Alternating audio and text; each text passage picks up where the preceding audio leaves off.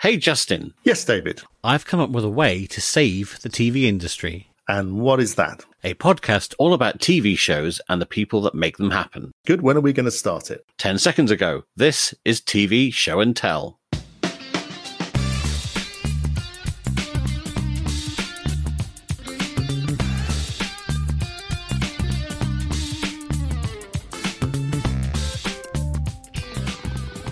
Welcome back to another episode of TV Show and Tell, the podcast about the ins and the outs, the ups and the downs of the TV industry. I'm David Bodicum. I'm a TV producer and games consultant from London. I'm Justin Scroggie. I'm a television consultant known internationally as the Format Doctor. And today we're going to be continuing our journey in how to pitch TV programs. But our main topic is one that probably generates more heat than light. Can you protect your own TV ideas? And if so, how do you go about doing it? Well, we've been talking to a leading industry expert, Jonathan Coad, who will take us on a guided tour of the foothills of intellectual property. But first, while I squeeze into my hiking boots and look for my crampons, what's taking your fancy on the news front, Justin? Well, I've been watching Bridge of Lies on the BBC, which is a new daytime quiz show. Essentially, four friends take on the Bridge of Lies, which is a floor of round stepping stones. They're asked an umbrella question, for example, 21st century words. And then one player must try and step on the stones that have a truth and avoid the stones with a lie, earning money for each correct answer and making their way across the floor. If they step on a lie, then the bridge will automatically halve their prize money. If they step on three lies, then they're out of the game. I actually chipped in a few questions for this. Did you? I worked a whole 5 days on it. When I first heard of this, I did think it was a good idea, and a lot of people seem to have liked this. The key thing for me was that it's more of a floor of lies, and I really would have liked it to have been a proper bridge with, you know, things that collapse when you stand on the wrong one or things like that. I think one of the things about sets and LCD screens these days is that it's made things very, very easy to use computer graphics for, when in the old days you would have had to have physically made like, you know, big bits of set that would have slid and moved about and so on. Yeah, I agree. It is a bit of a dull set. On the other hand, it is quite rare these days for the set to actually have anything to do with the game. There are so many generic sets made up of darkness and LED screens. And I do believe that really the set should be part of a format, and at least it is. And the other thing is that sometimes sets are built as part of the format, but they're not designed to actually tell the story on a 16:9 screen, which this does. So in that sense, it's well done. And another quiz that came out recently was 1 and 6 Zeros, which is on Channel 4 at 6 p.m. on Sunday, which is a slightly curious slot. It was presented by Dara O'Brien, and effectively it's £1 million quiz where either wrong answers or using a lifeline of swapping the questions either causes zeros to be knocked off the £1 million prize, or this is the bit that we didn't really see coming. Rather than you getting £1 million coins, you can say, I'd like to swap the question, and instead of getting pound coins, you get 50 pences. And if you swap again, you get 20 pences and 10 pences. So it goes down the set of coins, which is quite a neat mechanic. Does it suffer from the law of diminishing returns, in the sense that as the zeros get knocked off, the excitement diminishes because there's simply less to win? Well, I think they make sure that the first two questions are relatively easy. Then, of course, if they're not absolutely sure, then it does make sense for them to take a little hit of going from $1 million down to $500,000 by taking the lifeline and swapping the question, than the risk of losing 90% of the prize in terms of getting a question wrong. So it's sort of self-policing in a sense. The episodes are self-contained, so you have to really invest in the contestants that they've got, because those are the only ones you're going to see for the entire hour. But I have to say, I liked it more than I thought I would, given the initial idea, I have to be honest. That's good. Well, sticking with the quiz theme, BBC Studios have announced the distribution of a show from Talpa and Youngest Media called Surprise Fund. That's surprise with a Z, in which basically a member of the public finds themselves in a studio, surprise, with 15 friends and family. Now, these friends and family have already answered a whole bunch of questions to build up a prize fund. Every question they've got right is worth money. And now the player has got to try and answer the same questions in order to win that cash. But of course, there is a twist. So for every incorrect answer, the player has to eliminate one of the friends or family and lose the amount of money that that person had brought to the surprise fund. And second twist, they don't know which of them earned which money. So they could eliminate somebody from the panel of 15 who's actually brought the largest amount of cash to the prize fund. Is this one where the player is led onto a studio floor and all the lights are dark, and then like suddenly all the lights go on, and then they see all these family and friends to the left-hand side? That's correct, yeah. Ah, I see. Okay, well, yeah, I did think that was a neat idea, and it's interesting that they picked that one up. Yeah. Now, we don't normally cover the studios and facilities side of television very much, but I had to mention this story. Now, studios in recent years have often chosen to truck in all of their equipment. So you have these large trucks outside and they run all the cables into the studio space rather than upgrading all their own equipment. And there was a company called Arena Television that used to have a lot of these trucks and associated equipment that they used to drive around from place to place. And this company has had to cease trading because what seems to have happened is that they have apparently bought a load of equipment and used some loans in order to buy the equipment. But one of the people that had funded these loans asked the original equipment manufacturer, oh, by the way, we want to check out about this camera with a serial number XK45. And the equipment manufacturer wrote back saying, we've never made a camera with that serial number before. And they went, oh, really? Because they've taken out a loan against it. Of the £300 million in loans that this company raised, 282 million has no real assets to support those loans. Wow. What appears to have happened is that a whole series of fake certificates and serial numbers have been generated, and there's nothing to back up these loans. The two people who are in charge of the company have disappeared, apparently to Europe somewhere, and it's all going through the courts as we speak. Well, on a lighter note, I just want to make a brief mention for a new competition format called Blow Up, which is all about the inspirational world of balloon artistry. I'm not going to explain the rules because you can imagine it. They make works, they get judged, people get eliminated, somebody wins. But I love this line. This format is the ultimate in uplifting, joyful fun. Uplifting, yes, I get it. Yeah. You get it. Helium, boom, boom, yeah, boom. very good. Our special guest today is a renowned expert in the area of protecting television format rights. Jonathan Coad is a PR professional and media lawyer who has dealt with cases involving shows such as I'm a Celebrity, Get Me Out of Here and The Great British Bake Off. Let's hear from him now.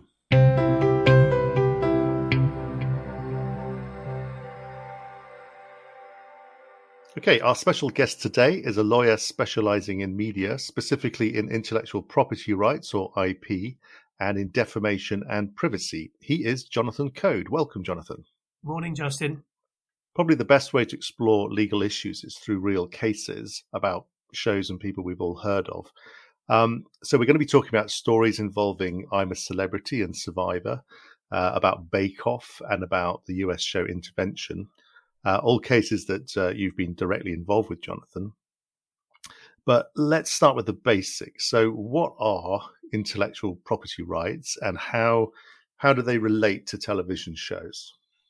Well, going back, the purpose of copyright was to provide food and drink, sustenance for creatives. If these folk can't earn income from the sweat of their brow, then we all suffer. Of course, the law of copyright has to be adaptable, and one of the problems it faced with reality television programs is that reality formats, as we call them, don't naturally fit into the law of copyright as has been understood for years and years and years. So those of us who act in the industry have sometimes had to be creative and try and find slightly oblique ways to protect intellectual property, which we all as an industry recognise. Everybody knows that a television format is a saleable item, has to be protectable. So it ought to be protectable, and therefore the law should allow those creatives to protect it. And it's our job as lawyers to find ways of doing that. But there's a weird little dichotomy here, I think, which is that essentially, let's say a TV show is a set of rules and artistic choices, let's say. If it was a board game, then that in itself is not copyrightable. The design of it might be, but the rules of the board game aren't. The rules will be a literary work. And the literary work exists as its own species of copyright. There are various species of copyright, and the rules to Monopoly, which you get when you buy the box, is absolutely a literary work. Copyright also recognises something called dramatic work, which is essentially a species of creativity which it has a repeated form. A dance can be a dramatic work. A repeating form of a TV format, even if it's a reality format with what us old guys used to call a script, is nonetheless something which has a structure to it. It has, in a sense, its own set of rules. When I do format right works, intellectual property disputes, I break the format down into a chronological order of events. Now, those, as you TV guys know, are very, very carefully thought out. And they're honed, they do dry runs and they work incredibly hard to get them absolutely right. Now, the courts have now long been able to recognize this as a dramatic work. And that has been the means whereby copyright has protected format rights. So the second way you can do it is by the ancient trade claim of passing off. And this is where one trader used to be in the form one trader presenting his goods in a way which made all the prospective buyers thinking, oh, that's someone else's trader's books. That other person trader makes really great goods, so I'm going to buy them. And they've been misled into thinking that these goods are made by a good trader. Now, in some format right cases, there is a passing off element to the claim. And it's said that the person watching this TV program actually think it's the product of some brilliant format device or brilliant production company. And in fact, they're misled in this because, in fact, this is some upstart and this is a sort of pale imitation. The third way, which is the most effective way when pitches are stolen. Now, you Justin, you David may well have had that happen to you. I could, don't know how many clients have come to me in the same situation. So this is what the court says. In a situation where A is pitching to B, so typically it'll be a format divisor to a broadcaster to an independent production company or an independent production company to a broadcaster, then the court says that is a situation where it will imply a duty of confidentiality. And that has good authority in a case called Fraser and Thames Television, which I'll come back to. This was a case about a TV program called Rock Follies, which sadly Justin, David and I will all be old enough to remember. And what happened in that case was that a chap called Mr. Fraser pitched the Rock Follies idea to Thames Television as it then was. And Thames decided they weren't going to take the program on, but went and produced the program anyway. And the court said, no, they can't do that. Now, in fact, the court said that even if there hadn't been a non-disclosure agreement, then Fraser and the girls would still have won. But in fact, there was a non-disclosure agreement because there was an option agreement, I think for £500, which included a non-disclosure clause. And Fraser and the three girls who were in the show succeeded. So breach of confidence is the most powerful in the sense that it protects an idea. Now, we all know that copyright doesn't protect an idea. We all probably know that passing off doesn't protect an idea, but breach of confidence does. Now, of course, it doesn't work once confidentiality in the program's been lost. So you cannot sue in breach of confidence where your program has been aired and then it pops up somewhere else. But where it hasn't, then breach of confidence is your strongest card. Okay, so let's move on to some specific cases. So I'm a Celebrity, Get Me Out of Here and Survivor. And my understanding is that in this case, CBS in America claimed that ABC's I'm a Celebrity was a clone of Survivor, which they own the right to produce in the US. So tell us about the case and how that played out. In America, CBS, who'd had fantastic success with Survivor, I don't know how many seasons it's now in, but it was one of their biggest sort of jewels in their crown. They took on ABC, who was the licensee of Granada/ITV, who made the program initially with Anton Deck. And the UK incarnation of the case was fought between the production company Castaway, which was Bob Geldof's company, and who made Survivor in the UK, and my client ITV in Granada. In fact, because we were ahead for quite a lot of weeks, I was running the UK case during the day and the US case in the evening. So my little team had a lot of pizza that time and an awful lot of fun. It was just magnificent fun piece of work.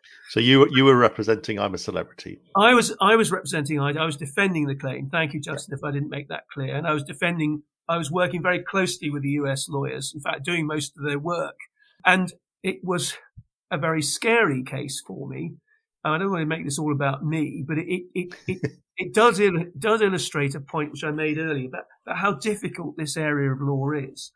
Now, it happened that I was the fighting lawyer for ITV at the time. I'd done various pieces of work for them, mainly defamation and privacy. So it landed on my desk. And at the time, there was very, very little authority, either in the UK or anywhere else, about the protection of formats. I think it was 2002 that the case started. But all there really was the Huey Green case, which had failed. It was his attempt in New Zealand to protect the format of Opportunity Knocks. And the general view was that format rights were unprotectable. But my own view was that there was plenty of difference between the two formats, and that when I was asked to advise, so the claim letter came in, and I was asked by the top brass at Granada to advise whether this was a claim that they could see off, i.e., was this a program they should transmit? Now, the temptation was to say, no, you obviously can't transmit. No, it's, you're going to lose, because then no one was going to come and bite my bum or sue me because I got it wrong. But my strong view was that it was a different show. And so I wrote advice saying it's a different show and you should go ahead with it. And they got about 200 people out in the Australian bush. I mean, it was costing them about £10,000 an hour. And so it was a really big decision. And then, of course, they did sue, both in the UK and the US. So I'm thinking, I really hope I'm right about this. Fortunately, we won both sides of the Atlantic. The basis on which you won was that the shows were different. How did you prove that they were different? Now, the way we did it was to microanalyze, to very closely analyze the two programs and essentially provide a series of comparisons either side about how the structure of the program was. Going to David's point, a little bit like the rules, i.e. the rules of how to make the program. Now, we know that there's such a thing as a format Bible, which is in a sense is, how to build your own TV format. And we engaged in an enormous amount of close analysis. And the most important judgment is the US lady judge. And she absolutely accepted our analysis that the two programs are fundamentally different. What Survivor was saying is all you've really done is you've taken our program, you've populated it with celebrities, and there's no real difference. Now, we haven't got enough time for me to explain all the reasons why that was wrong, but we persuaded the US court of that. And because we had a spectacular win in the US, within a few weeks, the claim was abandoned in the UK. And I'm not allowed to tell you exactly what happened, but a very large case of very nice champagne arrived in my office at the end. You can draw your own conclusion about how the UK case went. Excellent. And did that case set any precedent for future format cases? The thing about reality formats is you gather a load of celebrities together, whatever. You put them in a situation, you fill the studio or the jungle with mics and lights, and you edit and broadcast the result. Now, the most extreme example is Big Brother. Now, if you can protect Big Brother, which you can, it's been successfully protected all over the world and, licensed for gazillions of pounds. If you can protect that, then you can protect, a format which has a more obvious structure to it. So, so the lessons should have been, and I think, it was cited, I certainly cited the judgment, that made it clear that reality formats were something which the court would recognise and protect. Okay, so let's move on to another, from one blockbuster to another, to the Great British Bake Off. Now, my understanding that the issue here was that the BBC were infringing the owner of Bake Off's copyright by commissioning an in-house format on a different theme, hair, I think it was, but that followed a very, very similar structure. And that not only led to a case, but probably led to the departure of Bake Off from the BBC. Justin, as again, your intel is immaculate. So Love Productions, which was my client, discovered that the BBC, you're absolutely right, had commissioned in-house a format which about hair, and it's completely gone the name of the program. But I thought it was actually called Hair ! I think it may have been. But to all intents and purposes, I mean, virtually identical to Great British Bake Off. And again, going back to David's point, the rules. So apart from the subject matter being different, they lifted the format lock, stock and barrel. Now, there were a number of ugly things about this. One, of course, is that, that there was a close working relationship between Love and BBC. Love had obviously shown them the crown jewels. They'd got the format Bible, they'd been able to observe how brilliantly Love Productions had made this. So they had the insight view, and then they had the temerity, because it was, pardon my language, a bloody outrageous thing to do. But temerity just to lift the format and make their own in-house program. Now, unsurprisingly, Love Productions were apoplectic about this, as they were perfectly entitled to be.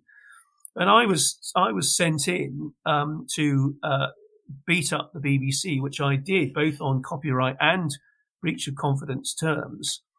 And it was a complete win for Love Productions, which incidentally shows that, another evidence that you absolutely can protect reality formats.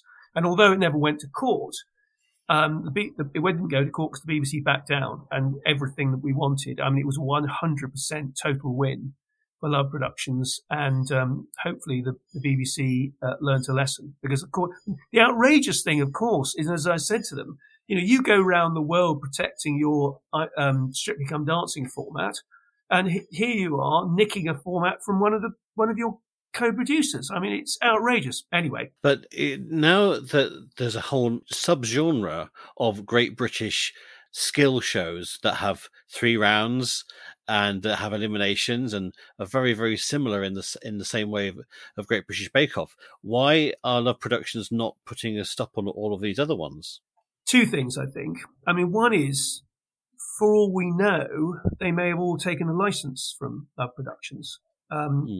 And given the ferocity with which Love Productions protected their format, I wouldn't have thought that's at all surprising. I mean, well, anything Great British probably would face a passing off claim for the reasons I've explained. So even if there's not a copyright claim, there may well be a passing off claim, because everything that starts with Great British, like Britain's Got Talent or whatever, now will be associated with that Love Production. And I think Great British Pottery Throwdown is made by Love Productions. Well, I would be surprised if it wasn't. I'm delighted about that. The only school prize I ever won was pottery, and you've never thrown a pot. It's just the most wonderful thing. But my own view is that format theft is short-termism. I think there are good ethical reasons, but also good commercial reasons for respecting intellectual property. So I think you find with a lot of talent shows, for example, that they're also using trademark to protect things like the sonics of the buzzer, Yep. or the X's above the stage, or the color of this, even Pantone references and so on. Is that something that you get involved with? So what is a trademark? A trademark is something which effectively upgrades the protection of intellectual property. You wouldn't be able to upgrade the buzzer. The X is, you could certainly trademark the X of the X Factor. Yeah, absolutely. So certainly a good in-house lawyer at a production company or a broadcaster is going to look at every possible way. And if there is, you're quite right, if there is a clearly recognizable icon like the X of X Factor, then absolutely. I mean, trademark is not very expensive. Getting a community mark is not very expensive. It can be done reasonably quickly, and it's a very easy way. I mean, you don't need, if a rival show uses the X, then you don't have to bother any sophisticated arguments about passing off or copyright. Bang, our trademark, off it goes. So it's very much something you should consider, Justin. That's absolutely right. Now, I was always told that titles were not copyrightable, but I know that you were involved with the A&E show Intervention, and whether they had some sort of exclusive right to use that name. There is a psychological technique I expect most people know about, but I think it's important that everybody does, called intervention. So let's say, Justin, your Mars bar addiction becomes something unmanageable, and you're up from 4 Mars bars a day to 24 Mars bars a day. And your family and good friends and David get you into a room and say, Justin, you've been reduced to a shadow of a man through this. Shoplifting Mars bars is not dignified for a man of your age. It's time to get sorted out. Now that is called an intervention. And often it's done with the assistance of a psychological expert. I think Elton John's had one, for example. So my client, Channel 4, made a documentary about intervention some years ago. And then what happened was that A&E made a series of programs, a documentary about interventions, all sorts of areas, gambling addiction, drug addiction, alcohol addiction. Anyway, my client revived the idea of making a program about intervention. And we got this extraordinary letter in from A&E Television saying, we, by making intervention, have acquired an exclusive right to use the term intervention for the making of television programs. To which we say, absolutely not. It's like saying that the first production company that makes a documentary about tsunamis can stop everybody else who makes a documentary about tsunamis using tsunami in the title. I mean, no. Intervention is an existing term. It's not a made-up term by a production company. It's an existing term to describe a medical process. So I wrote back to A&E and said, you're wrong for every imaginable amount of reasons. Don't do this. They issued proceedings, though, and again I explained that you cannot possibly win this case. You're wrong for all of these reasons, and it went all the way to trial. And they went down, not just 1-0 at trial, but 5-0. They absolutely got plastered by the judge, every single point. Very briefly, what would be your sort of top 5 rules for protecting your intellectual property? That's a really good question, Justin. I'm really glad you asked it because I am passionate about this. So the first is that you need to try and, as best you can, keep a record of how you create any form of intellectual property. But let's concentrate on TV formats because I think I can be more precise in my answer. So all the process, of course, there'll be iterations, there'll be emails, there'll be scripts, there'll be design plans. Keep them all carefully, and then once as things go on, keep them in one place. Now, one of the reasons I was able to win I'm Sorry, Get Me Out of Here is that after enormous amounts of effort, I managed to put together the whole process whereby ITV made the program. And one of the reasons why we won it, well, there were 2 reasons we won it. One, because it was different, but also we persuaded the judge that ours was an independent process of creation. So 1, keep careful records.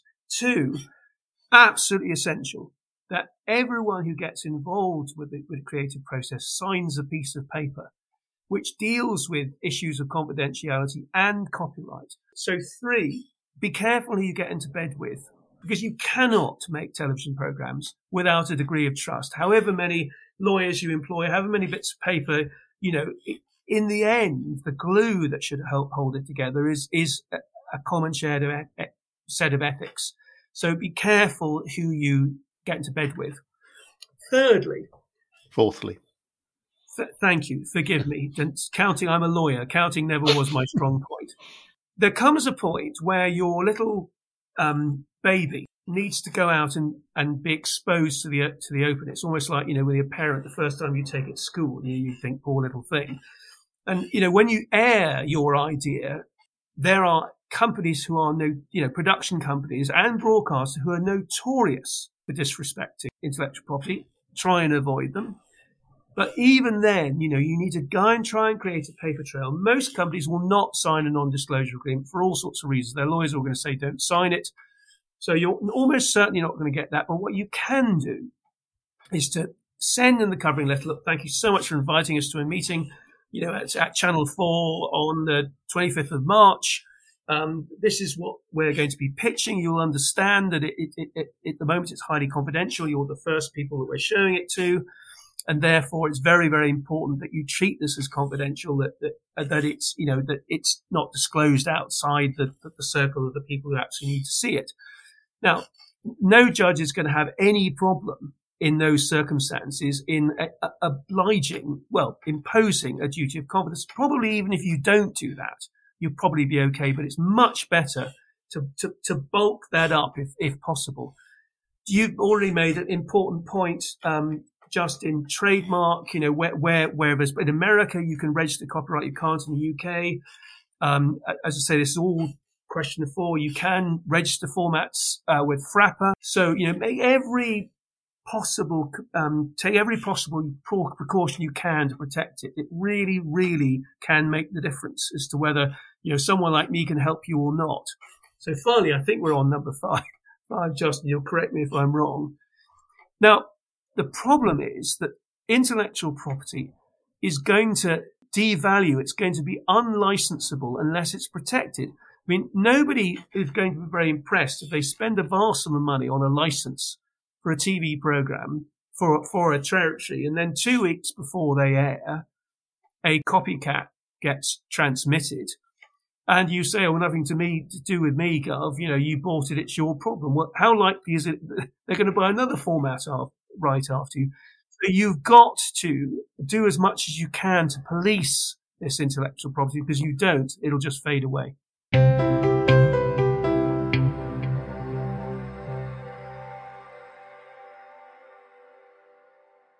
Now we're going to return to our series on how to pitch ideas, and it's episode 2, how to prepare for the pitch.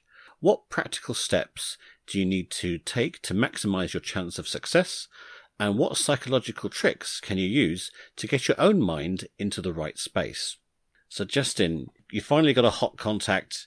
You've finally managed to nail down a slot. You've been waiting weeks or months for this pitch meeting to happen. So what are the steps we need to take to make sure we don't screw it up? What you're pitching is a format, and what you need to do is to be able to describe that format in the neatest possible way. So by now you should have a treatment where you've worked up that format into a document.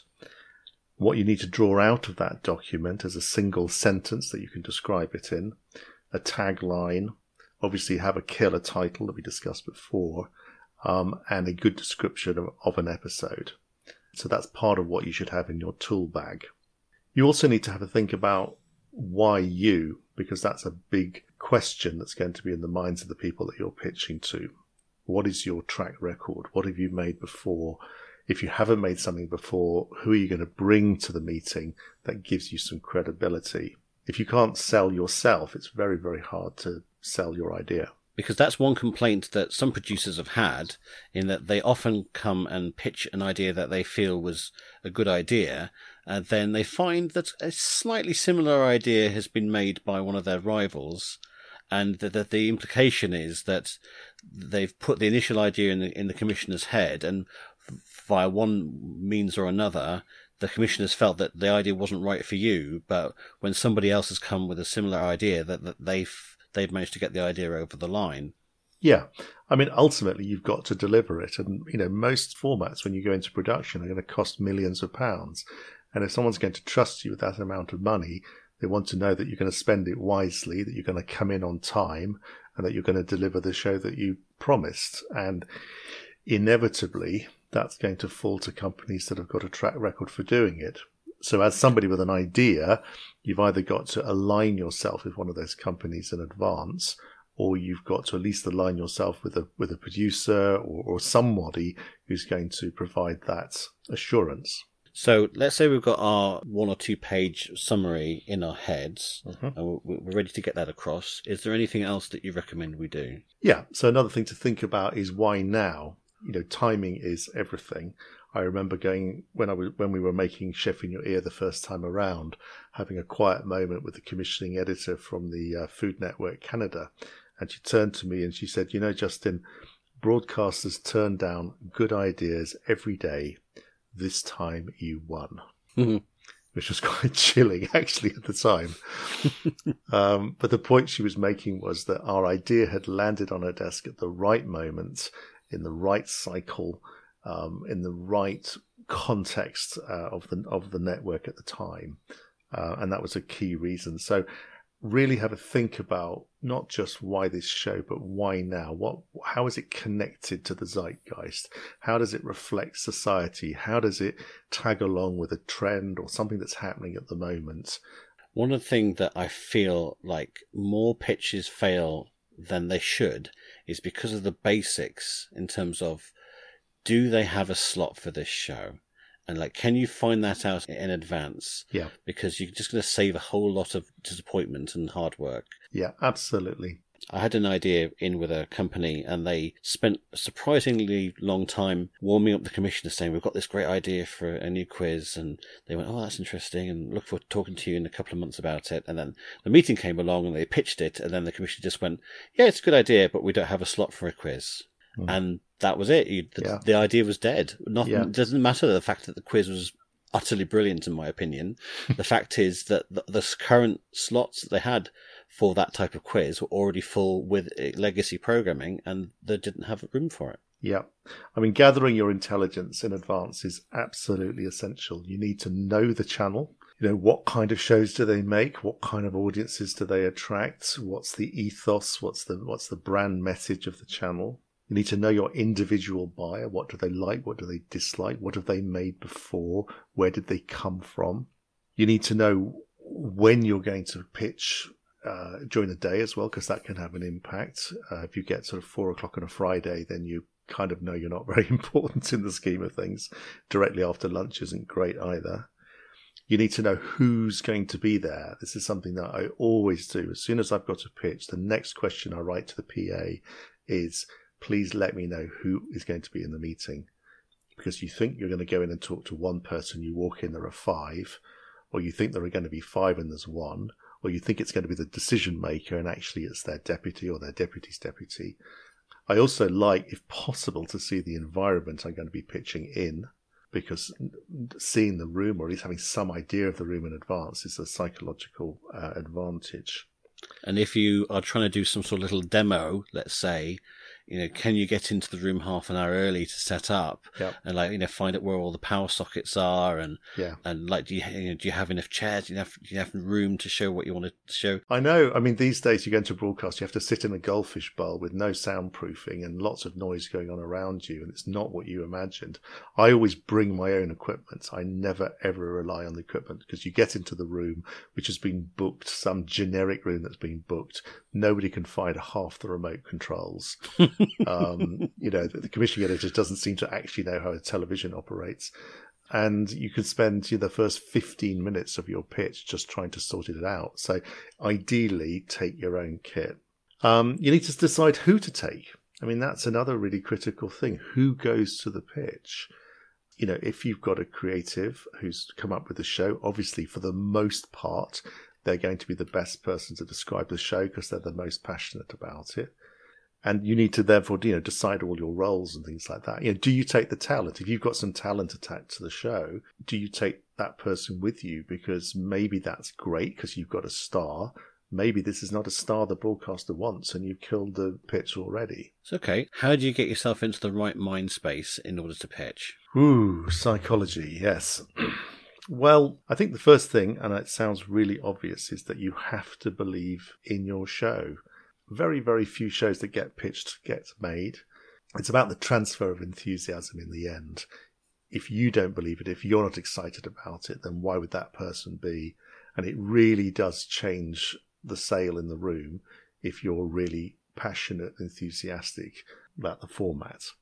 Secondly, you've got to remember that you're selling something that doesn't exist. It's quite unique, really. Even films, movies, you've got a script. But for most television formats, you don't have anything. So you've got to think about how psychologically you're going to create that show in the room. My business partner, Michelle Rodrigue, always talks about getting them to run the film of the format in their heads. And again, this can be quite important when you're talking to different buyers because you don't know how much money they've got to spend, what channel they're going to put it on, what slot it's going to go into.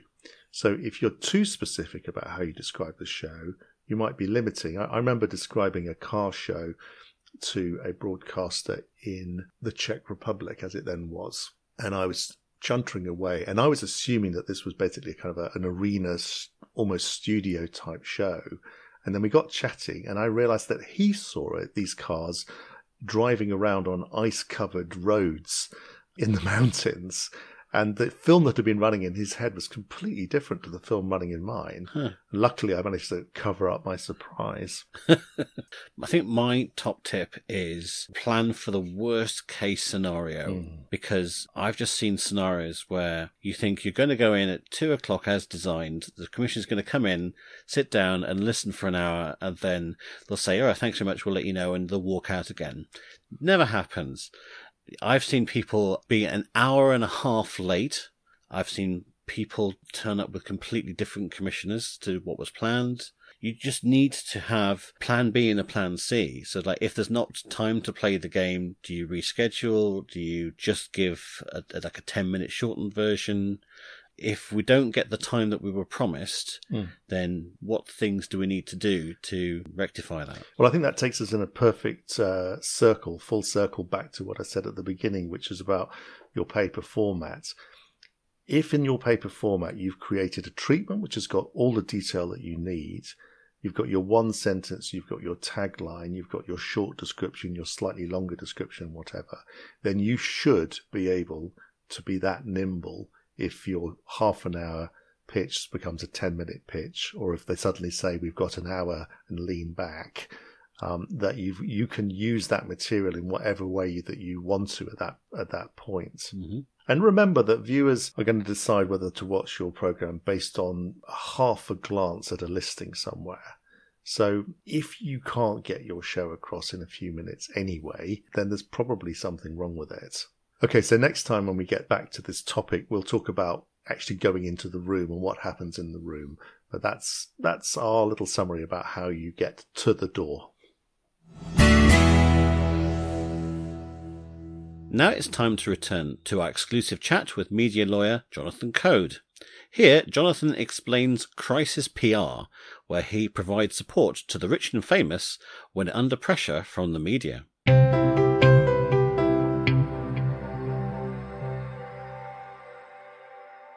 So, Jonathan, in your crisis PR / defamation and privacy work, you represented celebrities as diverse as, and I'm going to take a big breath here, Heston Blumenthal, Lady Gaga, Amy Winehouse, Eminem, Victoria Beckham, Talisa from The X Factor, Jerry Halliwell, Girls Aloud, Holly Willoughby, Philip Schofield, Martine McCutcheon, Emily Atack, Caroline Flack, Paul McKenna, Denise Van Outen, Noel Edmonds, and Anton Deck. I'm a devout Christian. I believe all the work that comes to me I should be grateful for. It is a real privilege to do their work, and some of them I've got to know a bit. Paul McKenna has become a a good friend. So, or at least he's hypnotized you to think that he's a good friend. Exactly what was going through my mind. Yeah, well, so I know Paul wouldn't mind this anecdote. He's an absolutely lovely guy and thinks an awful lot. A really interesting man, a good man too. Does an awful lot of free work particularly for ex-servicemen suffering from PTSD. So he's a thoroughly good bloke. Anyway, he got sued once, and you may remember it was very big news at the time, by a guy who'd come on when he used to do stage shows. A guy came on stage, was hypnotized by Paul, and claimed that as a result of being hypnotized by Paul, he became schizophrenic. Now, knowing the science, it was about as likely that eating a can of beans was going to make you schizophrenic as being hypnotized by Paul. But anyway, unfortunately, he got legal aid. This all went way to trial. I have to say, Paul won at a canter. But at the pre-trial conference with the QC, there was Paul and the junior either side of the QC. And the QC said, "Look, Paul, I really want to understand what it is you do. So would you mind hypnotizing my junior barrister?" Whilst those cases weren't necessarily related to their TV shows, the TV stars that you've represented, what do you think it is about fame that makes them particularly vulnerable? And secondly, what can they do to manage their risks? The thing is that celebrities cover a very, very wide range of folk. So one of my clients, Holly Willoughby, apart from being completely stunning, is as sharp as a tack. That lady is no fool. And at the other end of the scale, I've acted for elite sportsmen who are pretty well functionally illiterate. And so, take a footballer. I mean, I'm currently acting for a footballer from an African country. He's now earning 50, 60 grand a week. He's surrounded by crook shysters, leeches, and of course, young ladies throw themselves at him, and particularly with a view getting pregnant. So they attract, the wrong kind of crowd, but also the editors and publishers of newspapers like The Sun, the Sun on Sunday, The Star, The Mirror, The Express, look on these folk like butchers look at pigs. When can we lay them out on the counter in the form of sausages? And they make vast sums of money out of them. So there is a huge amount of money to be made, both by hangers-on and by newspapers to exploit them. What can they do? There are all sorts of things to do, and I've given seminars I've even given a seminar to the entire cast of EastEnders. I mean, imagine I was on the EastEnders set, surrounded by the EastEnders cast, talking about exactly the answer to your question. I felt like an extra during a program. The most dangerous, of course, is the combination of a mobile phone and a nice bottle of Chardonnay. So teaching them about the dangers, having a good agent, it really makes a difference having good agents, and there are a lot of bad agents out there, particularly bad sports agents. Having a good sports agent is really important. And I think the other thing is that, when the three of us, do something daft, which in my case is reasonably regularly, generally we can just laugh at ourselves, or, our children can laugh at us, and that's it. But of course, if you do something daft and you're in the goldfish bowl of celebrity, then it gets magnified. So one of my clients, who's a very well-known TV and film actor, who's a very good-looking chap, and who lives a colourful life, enjoys recording some of his colourful exploits on his phone, and he then downloads them onto his computer. An activity which has always mystified me, but a number of my clients seem to enjoy doing it. Anyway, so he buys himself a really smashing new laptop, decides he doesn't need his old laptop, and advertises his old laptop on eBay. Well, I wonder if you can guess what he doesn't do. He doesn't wipe it. So I get a panic call from his agent saying that the guy who's bought this laptop, an agent, has found, stills and footage on it. So my job was to, solve this problem. And my advice was, we can go the orthodox route, injunctions, all that kind of thing. But since he's contacted us, my guess is that he wants to do the right thing. So I think there's a deal to be done. So I got in touch with this guy, said, look, thank you so much. You contacted us rather than the Sun. This is what I'd like to do. I'd like to offer to buy the laptop back at a very, very healthy profit to you. And here's a piece of paper where you undertake not to say or do anything about it. Now, The psychology was that he felt he'd been rewarded for his good deeds, and therefore I reasoned he would comply with it. It was a lot cheaper than, going through the legal process, and I'm happy to say that was about 15 years ago, and no one has heard about it, so it worked very well. So, Jonathan, you're going to come back towards the end of the podcast and with an item to show and tell. But for now, thank you very much indeed. Thank you. Great stuff from Jonathan there. And in this section of the podcast, I thought we would just talk a little bit about our own experiences of TV protection and rights. A common question that people ask about the TV industry is, are formats actually ripped off? And the honest answer, I think, is yes, but not as often as you think. I did find one famous case in my archives. There was the BBC snooker quiz Big Break, and a court case in 1998 found that idea had been stolen effectively from a minicab driver called Roger Medcalf, and the Birmingham Post newspaper reported that the courts awarded him £100,000 in damages and a 1/3 share in income generated by the format. But I think another thing that people need to be aware of is that coincidences happen more often than you might think. I can give you an absolutely genuine example. About 9 months ago, I was filming something completely different up in Glasgow, and the director of the show took me to one side during lunch and said, "Hey David, I've got this idea for a show, and it's a variety show where we start off as normal and the host comes on, but as we meet the contestants, we start to ask questions about things that had just happened previously, and then as more and more things happen, we then start to ask questions about those things, and so on." And effectively, it was pretty much identical to I Literally Just Told You, the Channel 4 show with Jimmy Carr. Now, I know for a fact that those two ideas have been generated completely independently. Yes, it's a tricky one, that. I mean, the idea of providing people with the answers in some way and then allowing people to try and recall those answers in order to answer questions has been around for a bit. There's a Turkish format called Catch the Answer, which does a very similar thing where people are shown quite a compressed film of facts about something, and then they've got to try and catch the answers because later on in the show they're going to be asked questions about it. There's an Australian show called Cram that does a similar kind of thing with comedians. I think there was a 1980s show going even further back than that called Hitman.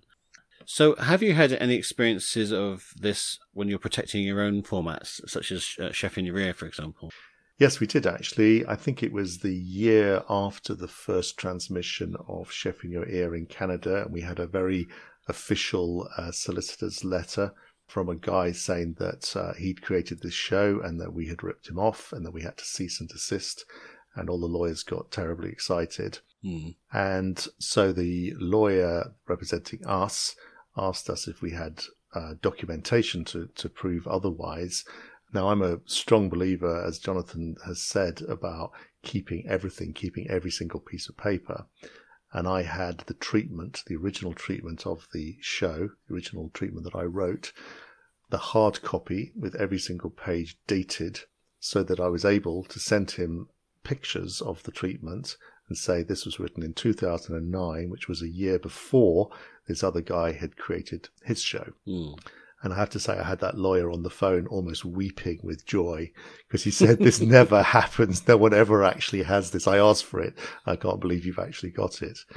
We also contacted various commissioning editors that we had pitched the original idea to, who were happy to confirm by email that they had taken those meetings on those dates and that we'd pitched that show. And the other thing was that he said that he'd presented the show at Real Screen in Washington in 2010, I think it was, or 2011, and that I must have been there and I must have heard it and I must have ripped it off. And again, I was very easily able to demonstrate that I hadn't been at Real Screen, and therefore that hadn't happened. Funnily enough, I also Googled this incredibly scary solicitor's address, which turned out to be under a flyover somewhere in West Hollywood, which is not a posh address. Anyway, we never heard from him again. On the flip side of it, we also had the show ripped off in other countries.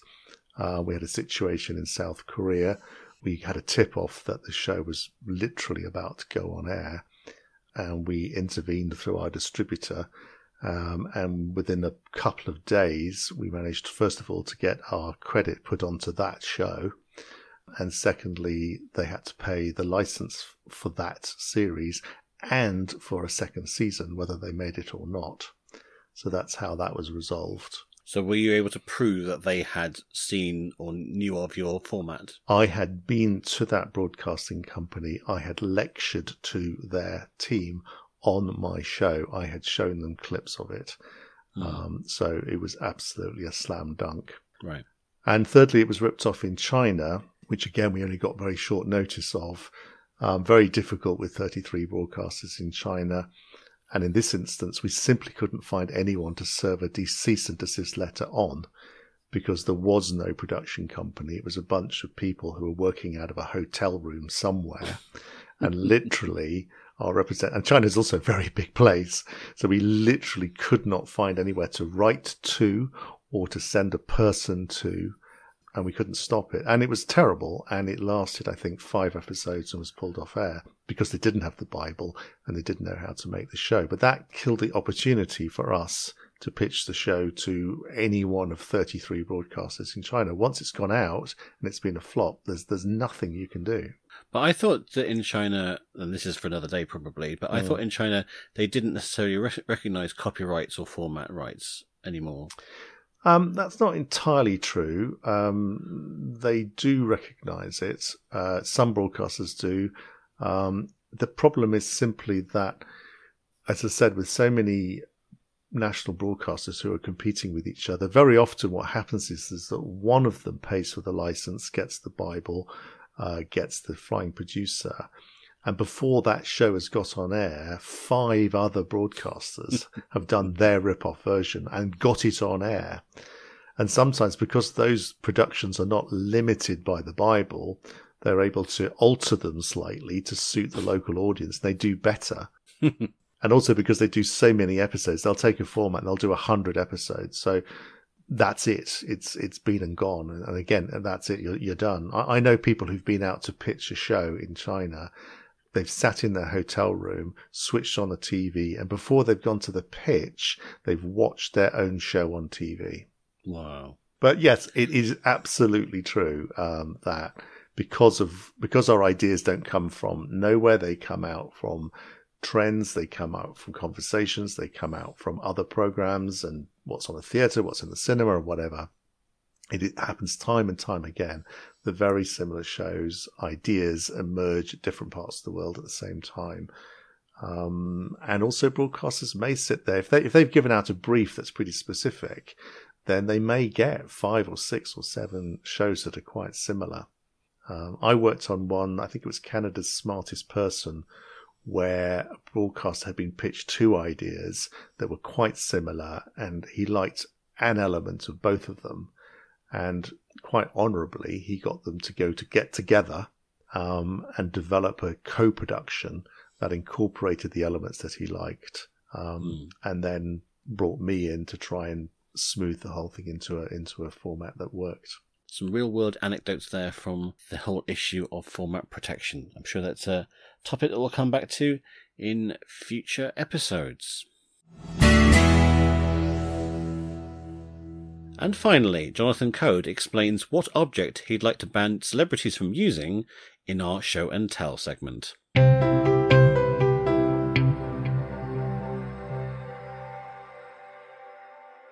So Jonathan Coad is back with us, and he's got something to show and tell us. So Jonathan, what is the item that you've got there? I have in my hand one of the most scary things that has emerged since I started doing this work. Now, David, you would not believe the amount of trouble which celebrity clients of mine have got into via their mobile phone. Celebrities are more accessible now. They could easily just be accessing their Twitter, and if they see something they don't like, they could easily get in an argument with someone and cause more problems for you. Well, they cause more problems for themselves. I have pulled a number of clients out of fairly deep holes when, by a combination of being angry and possibly a couple of glasses of good wine, something most unfortunate has been said online, and Katie Hopkins, for example, lost her house because of a tweet that she made about a food blogger, and Sally Bercow, the wife of the Speaker of the House of Commons, also lost a great deal of money. But actually, you make the good point that the power that celebrities have via their mobile phones, and of course some of them have hundreds of thousands and millions of followers. Now, so let me give you an example of where actually I was able to use a mobile phone to the benefit of a client. Peaches Geldof's agent contacted me and said that one of the glossy magazines, I think it was Heat, was going to run a piece suggesting that Peaches had facial surgery, that she'd had a nose job. What could I do about it? I said, look, not very much is the answer. So what they're going to do is they're going to find some hard up plastic surgeon.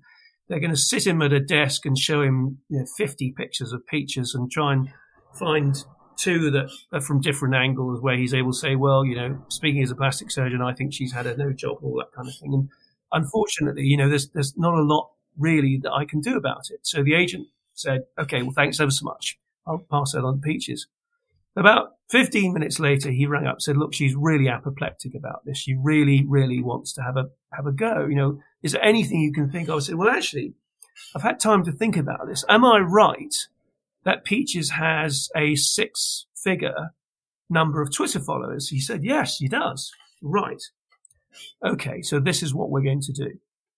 I'll get in touch with the magazine and I'm going to say, so the first thing we're going to do, Heat magazine, I think it was Heat magazine, we're going to spike that story because you go out weekly, Peaches can tweet like that.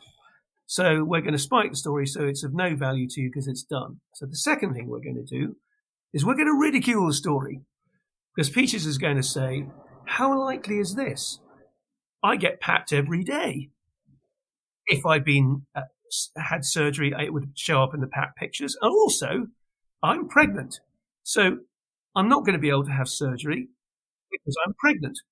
So the third thing that we're going to do is that if then the story comes out, that'll be defamatory of Peaches by innuendo because it'll be suggesting that Peaches' own denials of having plastic surgery are untrue. So then we're going to sue you. So we're going to do all three of those things unless you drop the story, which is what they did. That's very good. A salutary tale of the benefit of having a large following. Yes. So anyway, Jonathan, thank you very much for that show and tell. You're really welcome.